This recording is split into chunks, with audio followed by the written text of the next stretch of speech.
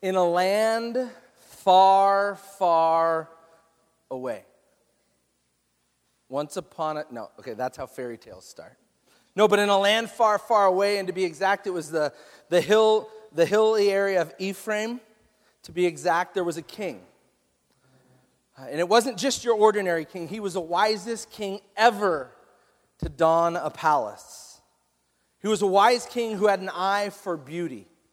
And so when he saw the young lady working the land of the vineyard he had leased to her family, he knew he had to have her. Was it love at first sight? Was he just merely smitten by her? The young lady was made to work the vineyards in the scorching sun by her two evil brothers. And over a short period of time, while she was out in the vineyards, the Shulamite woman, she was far from a princess. The woman entertained and enjoyed the company of a shepherd boy. Over time, their love grew for one another. They both admired each other. There was interactions. They were talking and chatting about how beautiful they thought each one of them were. But the time came for the shepherd boy to have to leave. But they vowed to be together again one day. Time had passed. The sun still had turned her skin dark from the laboring in the vineyard.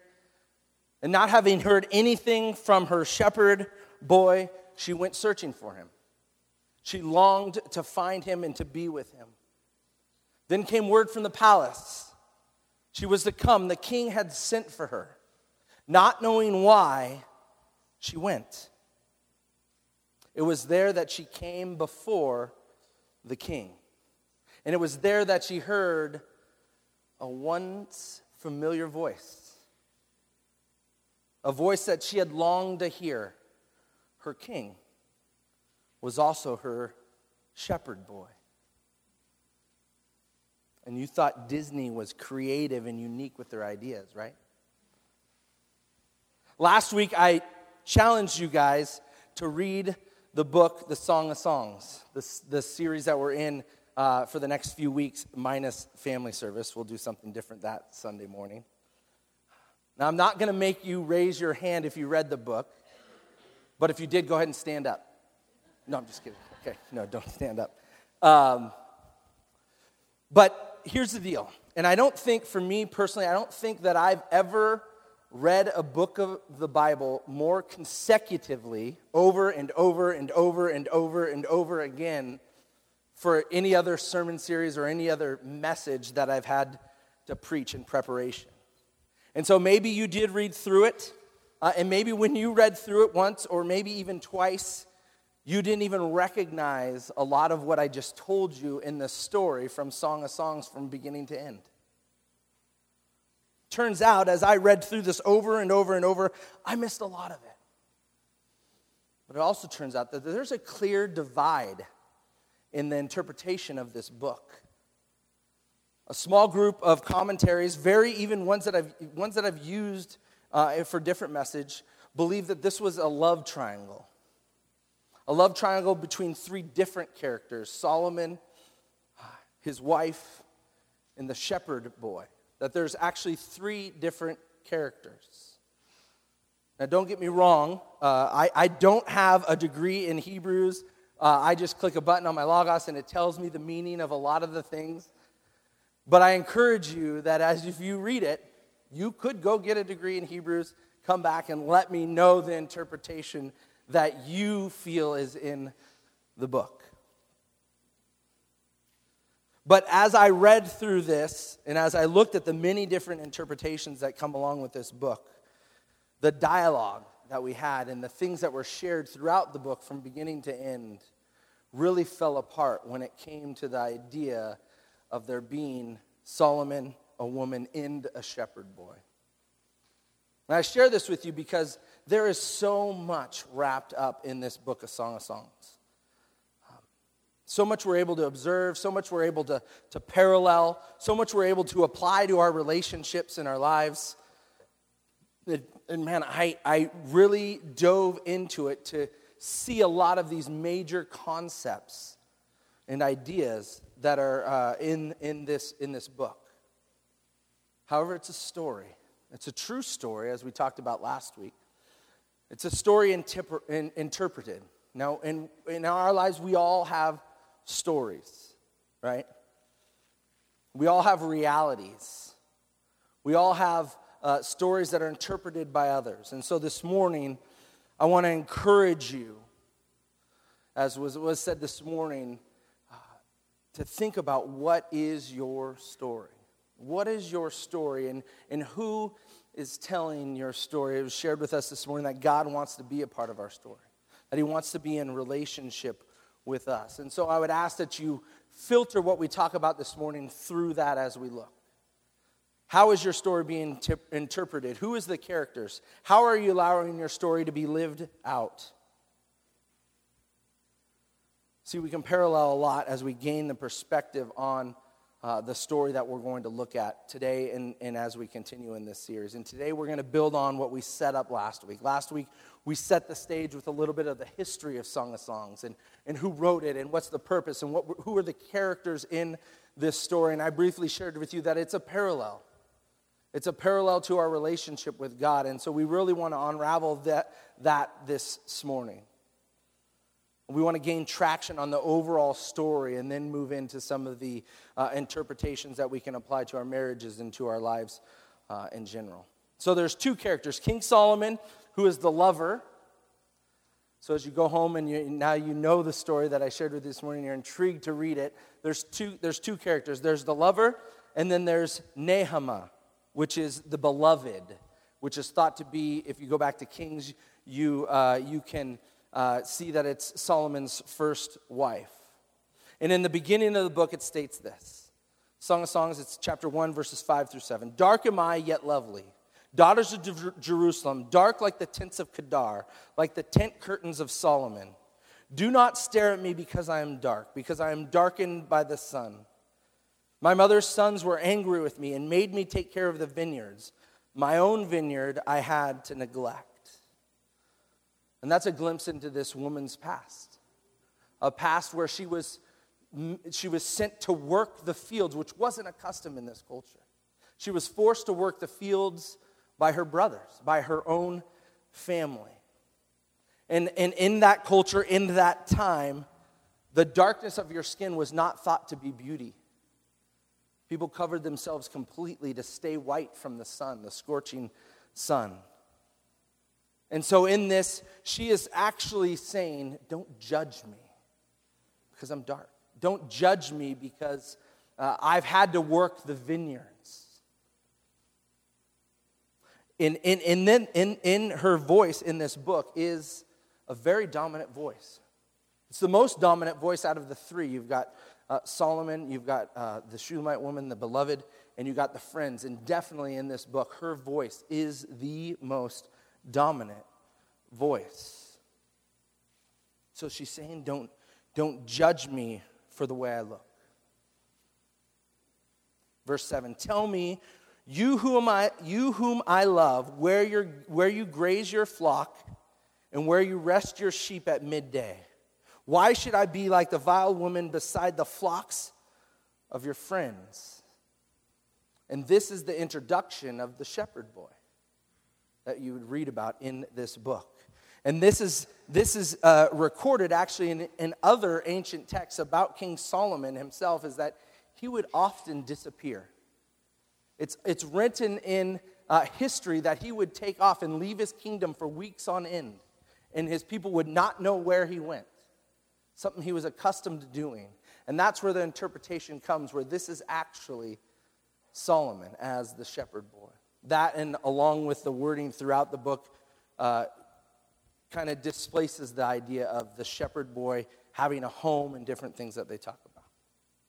So for both of these characters, Solomon, who comes to be like, or lower himself to be a shepherd, and the woman who is feeling judged, wanting to be accepted, we get this lesson. The hope in relationships is to be accepted. The hope in relationships, in all the relationships in our lives, is to be accepted. You hear it in the woman's voices as she says, don't judge me. Don't judge me by the darkened of my skin. Don't judge me about my past. This is who I am. And we see that with King Solomon in wanting to reach out to this woman that he's observed and wanting to be accepted, not knowing if in his royalty he would otherwise.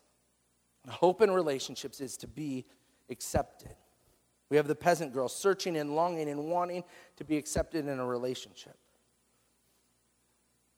But the joy that we all have, knowing the story and knowing what we've gone through, the joy we have in Christ is that he came for all. That no matter what, Jesus accepts all of us. This is a common theme you often hear me say. That in the story of our relationships, that no matter what, Jesus accepts us for who we are. That yes, a king, the king, on his heavenly throne, sent to earth for each one of us, is accepting of all of us, loving of all of us. Despite what neighborhood we are from, despite what we do or don't do in our lives, God came for everyone. Despite what we look like, despite how we dress, God came for everyone. And he came and he desires a relationship that those of us that are here, quite possibly, we understand that, but not only for those of us that are here, but also for those of us that have yet to set foot in this place and maybe never will. God still came for them. Listen to the words that support this notion in the relationship. Song of Songs, jump ahead to chapter 2, verses 1 and 2. I am a rose of Sharon, a lily of the valley. Like a lily among the thorns is my darling among the young women. Now, you maybe have heard that phrase before, Rose of Sharon. It's a phrase that I've sang in haven't sang in a song here, maybe more like our Birchwood days, right, Andrew? No, Song of Sharon is a saying that you maybe have heard before. And if you read it just in the context that it is, you might think, oh, that's lovely. I mean, that's amazing. She's actually boasting about herself. I am a rose of Sharon. But if you really know the meaning of this, Rose of Sharon is just the name for a common flower, a common wildflower, actually. And in this culture and at this timing, it's a swamp lily that she's referring to. So what she's saying again is she's saying, I am just a common person. I'm, in a sense, maybe, I don't think she lacks confidence, but she's maybe, I'm nothing special, she's saying. And then in this, not using the best of pickup lines, he says, you are like a lily among the thorns. Single guys, that's not a pickup line for us to use at any time. I don't foresee that working out well, except for in this case.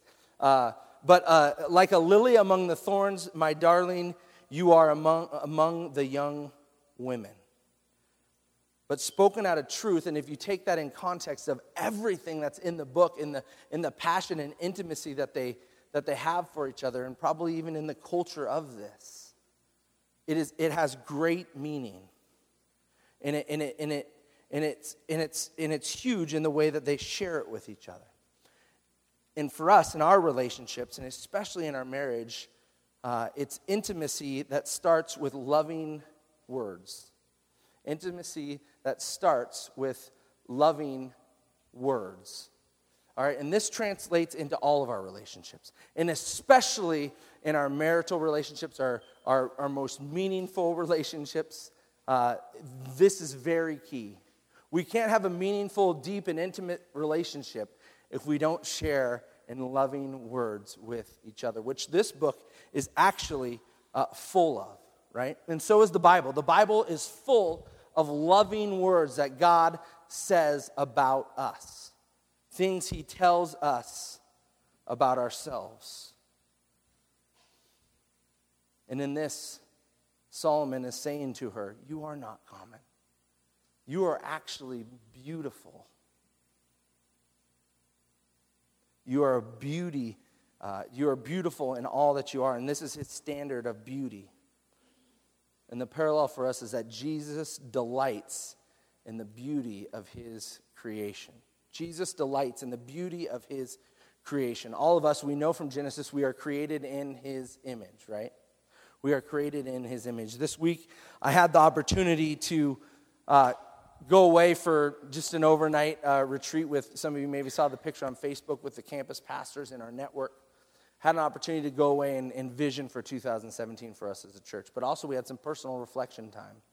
And during this time, we focused on what God thought about us. What God thought about, for me, it was specifically what God thought about me.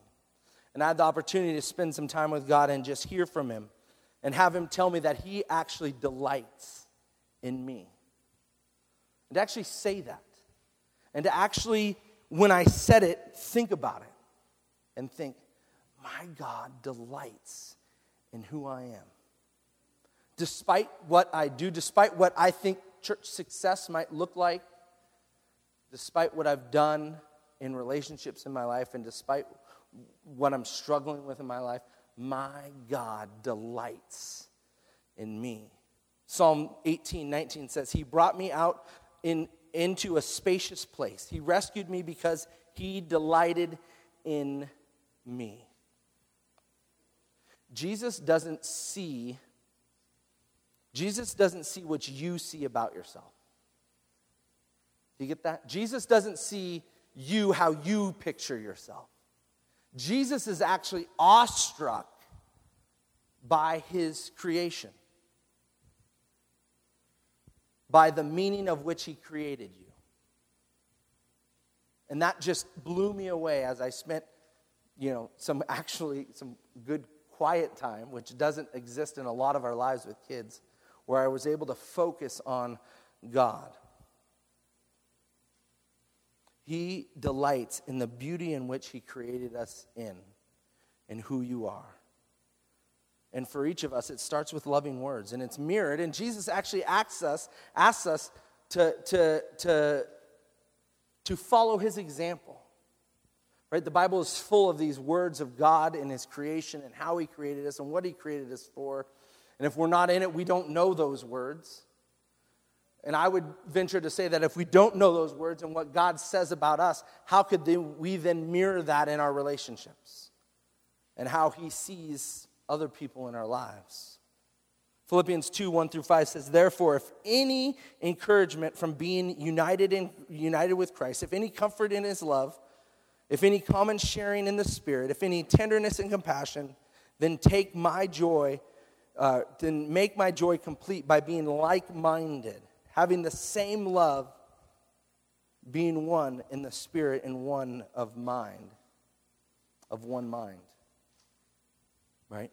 Jesus is actually saying, I've modeled this in creating you and having this relationship with you. Now you model that in the relationships that you have.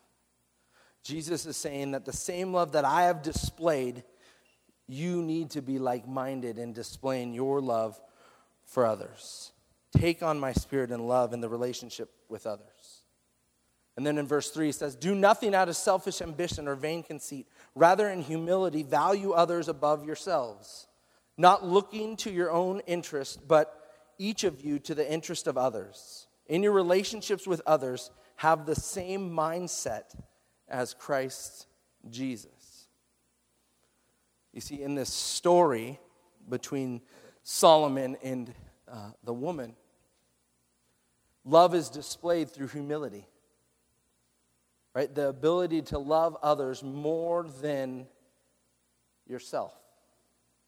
The humility of Solomon lowering himself and meeting with the woman in her state, in her where she is at, working the fields, a peasant girl working the fields. And so for us, the same is true.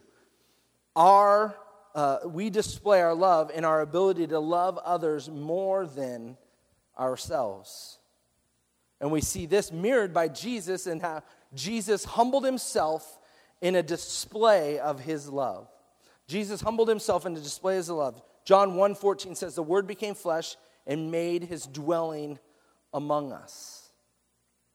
This is Jesus with God in the heavenly realm, sitting with God, sent down to earth to walk among sinners, to walk among those of us that don't get it right all the time, to walk among us that need a Savior. Jesus humbled himself in a display of his love. And these parallels are just incredible as we look through all those. And there's even more in this book that we're looking at this morning. So much wrapped into it. So much that you would miss unless you took the time to get into it. And I'm telling you, it took a lot to read through this so many times to pull some of these out and see what's being translated. But you have the peasant girl searching for love, searching for more in life, finding love in a field boy, and a field boy ended up being a king who lowered himself to be with her. And the peasant girl then being called to the kingdom, to the palace, to be with the king. And like all good metaphorical love stories, there's a point where Song of Psalms actually breaks down. It actually isn't the true happily ever after love story. Philippians 2:6-8 says this: who being in very nature God, did not consider equality with God something to be used to his own image, and his own advantage. Rather, he made himself nothing by taking the very nature of a servant, being made in human likeness, being found in appearance as a man, he humbled himself by becoming obedient to death, even death on a cross. Solomon, a very wise man, but we know his story. We know his story as we walk through Proverbs. We know his story as we began this series last week. Sure, the Shulamite woman was his first wife, but what about the other 699 that Scripture tells us he had? The story breaks down. Song of Psalms breaks down in our parallels.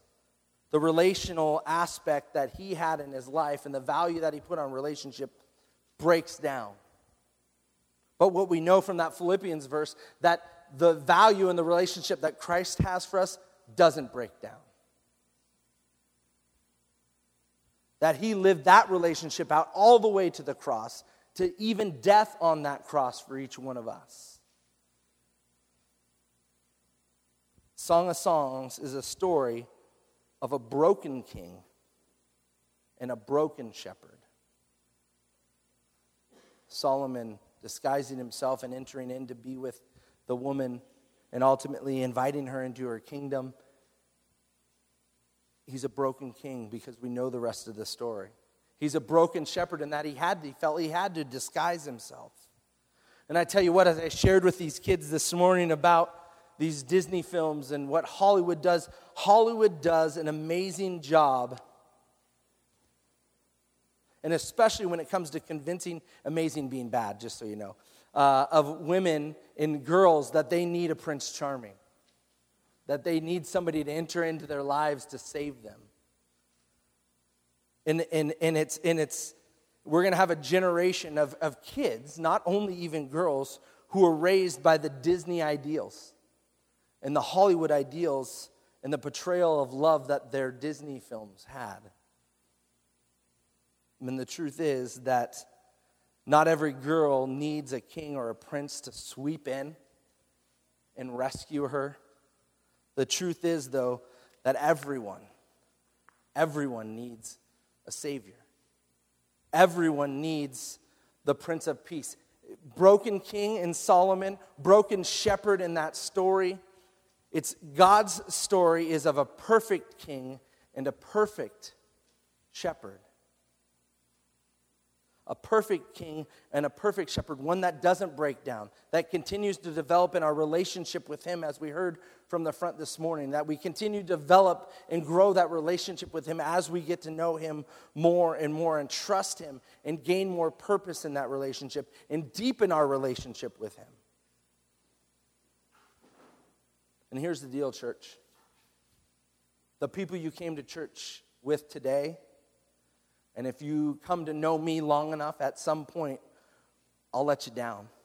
At some point, the people that are here with you today will probably let you down. But our God won't. Our God will not let you down. We spend our time in our life searching for more. That's ultimately what we all want. We want more. We want more in life. And we want more in more meaning and more purpose in our lives. And really, our lives here on earth, biblical or not, however you look at it, are about relationships. Are about the relationships that we have with our husband, our wife, with our children, with our coworkers, with the strangers we interact with. Our life is about the relationships that are present in our life. And for us, that's what we're searching for, more meaning and more purpose in those. And what happened in the story and what happens for us is that Jesus came to earth, walked among us, lived and died on a cross so that we could have more. So that we could have more purpose and more meaning. And God, through His Son, through Christ, is calling us to His kingdom. And what we've heard from the front in different series is that that's not a kingdom that eventually we're going to be called to. That once we die, we're going to get there. That's a kingdom that actually God wants us to experience here and now. That God wants us to be a part of and allow it to influence us right now. That God wants us to have it bring more meaning in the relationships in our interactions with people in our lives right now. That's the kingdom that we're called to.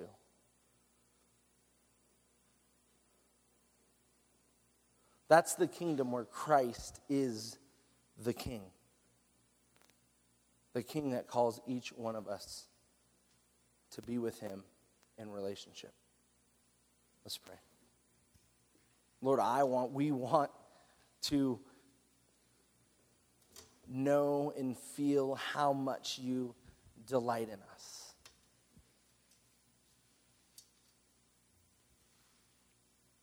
Lord, to say that my God delights in me, my God loves me, is something so powerful. Lord, help us to believe that. Lord, help us to believe that You've called us into a relationship with You that affects and ultimately rules and reigns over every relationship in our life. Lord, help us to see the good and the purpose that You only can bring. Lord, in a life where we have so many questions and we're longing for so much more, Lord, we come here and we live our lives in anticipation for that. But God, my prayer is that we understand the anticipation can be answered right now.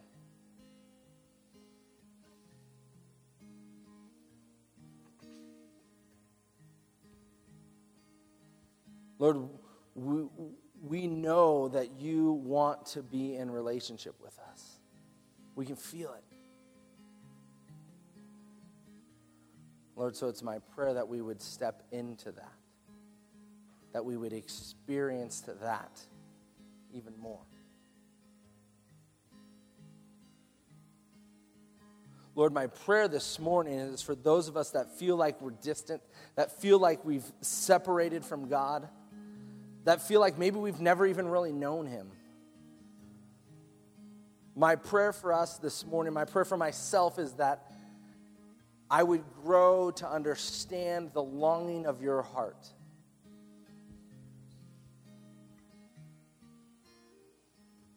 And the relationship that You call me into with You. The relationship where You call me into Your kingdom.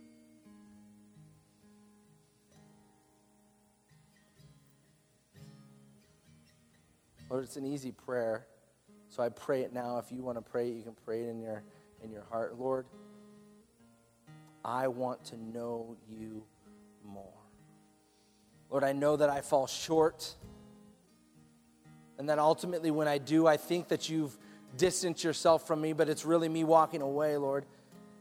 Lord, I recognize my wrong, and I ask for forgiveness. And in that forgiveness, I ask for restoration. restoration to a relationship that is with you. And Lord, in your restoration, I commit my life to seeking the restoration that only that you can provide, to living my life the way that you would want me to live. Lord, so as we continue in worship, may this prayer be on our hearts. May this prayer be what guides our songs and our words as we seek you. Lord, speak to us as we continue in worship. I pray this in your name. Amen.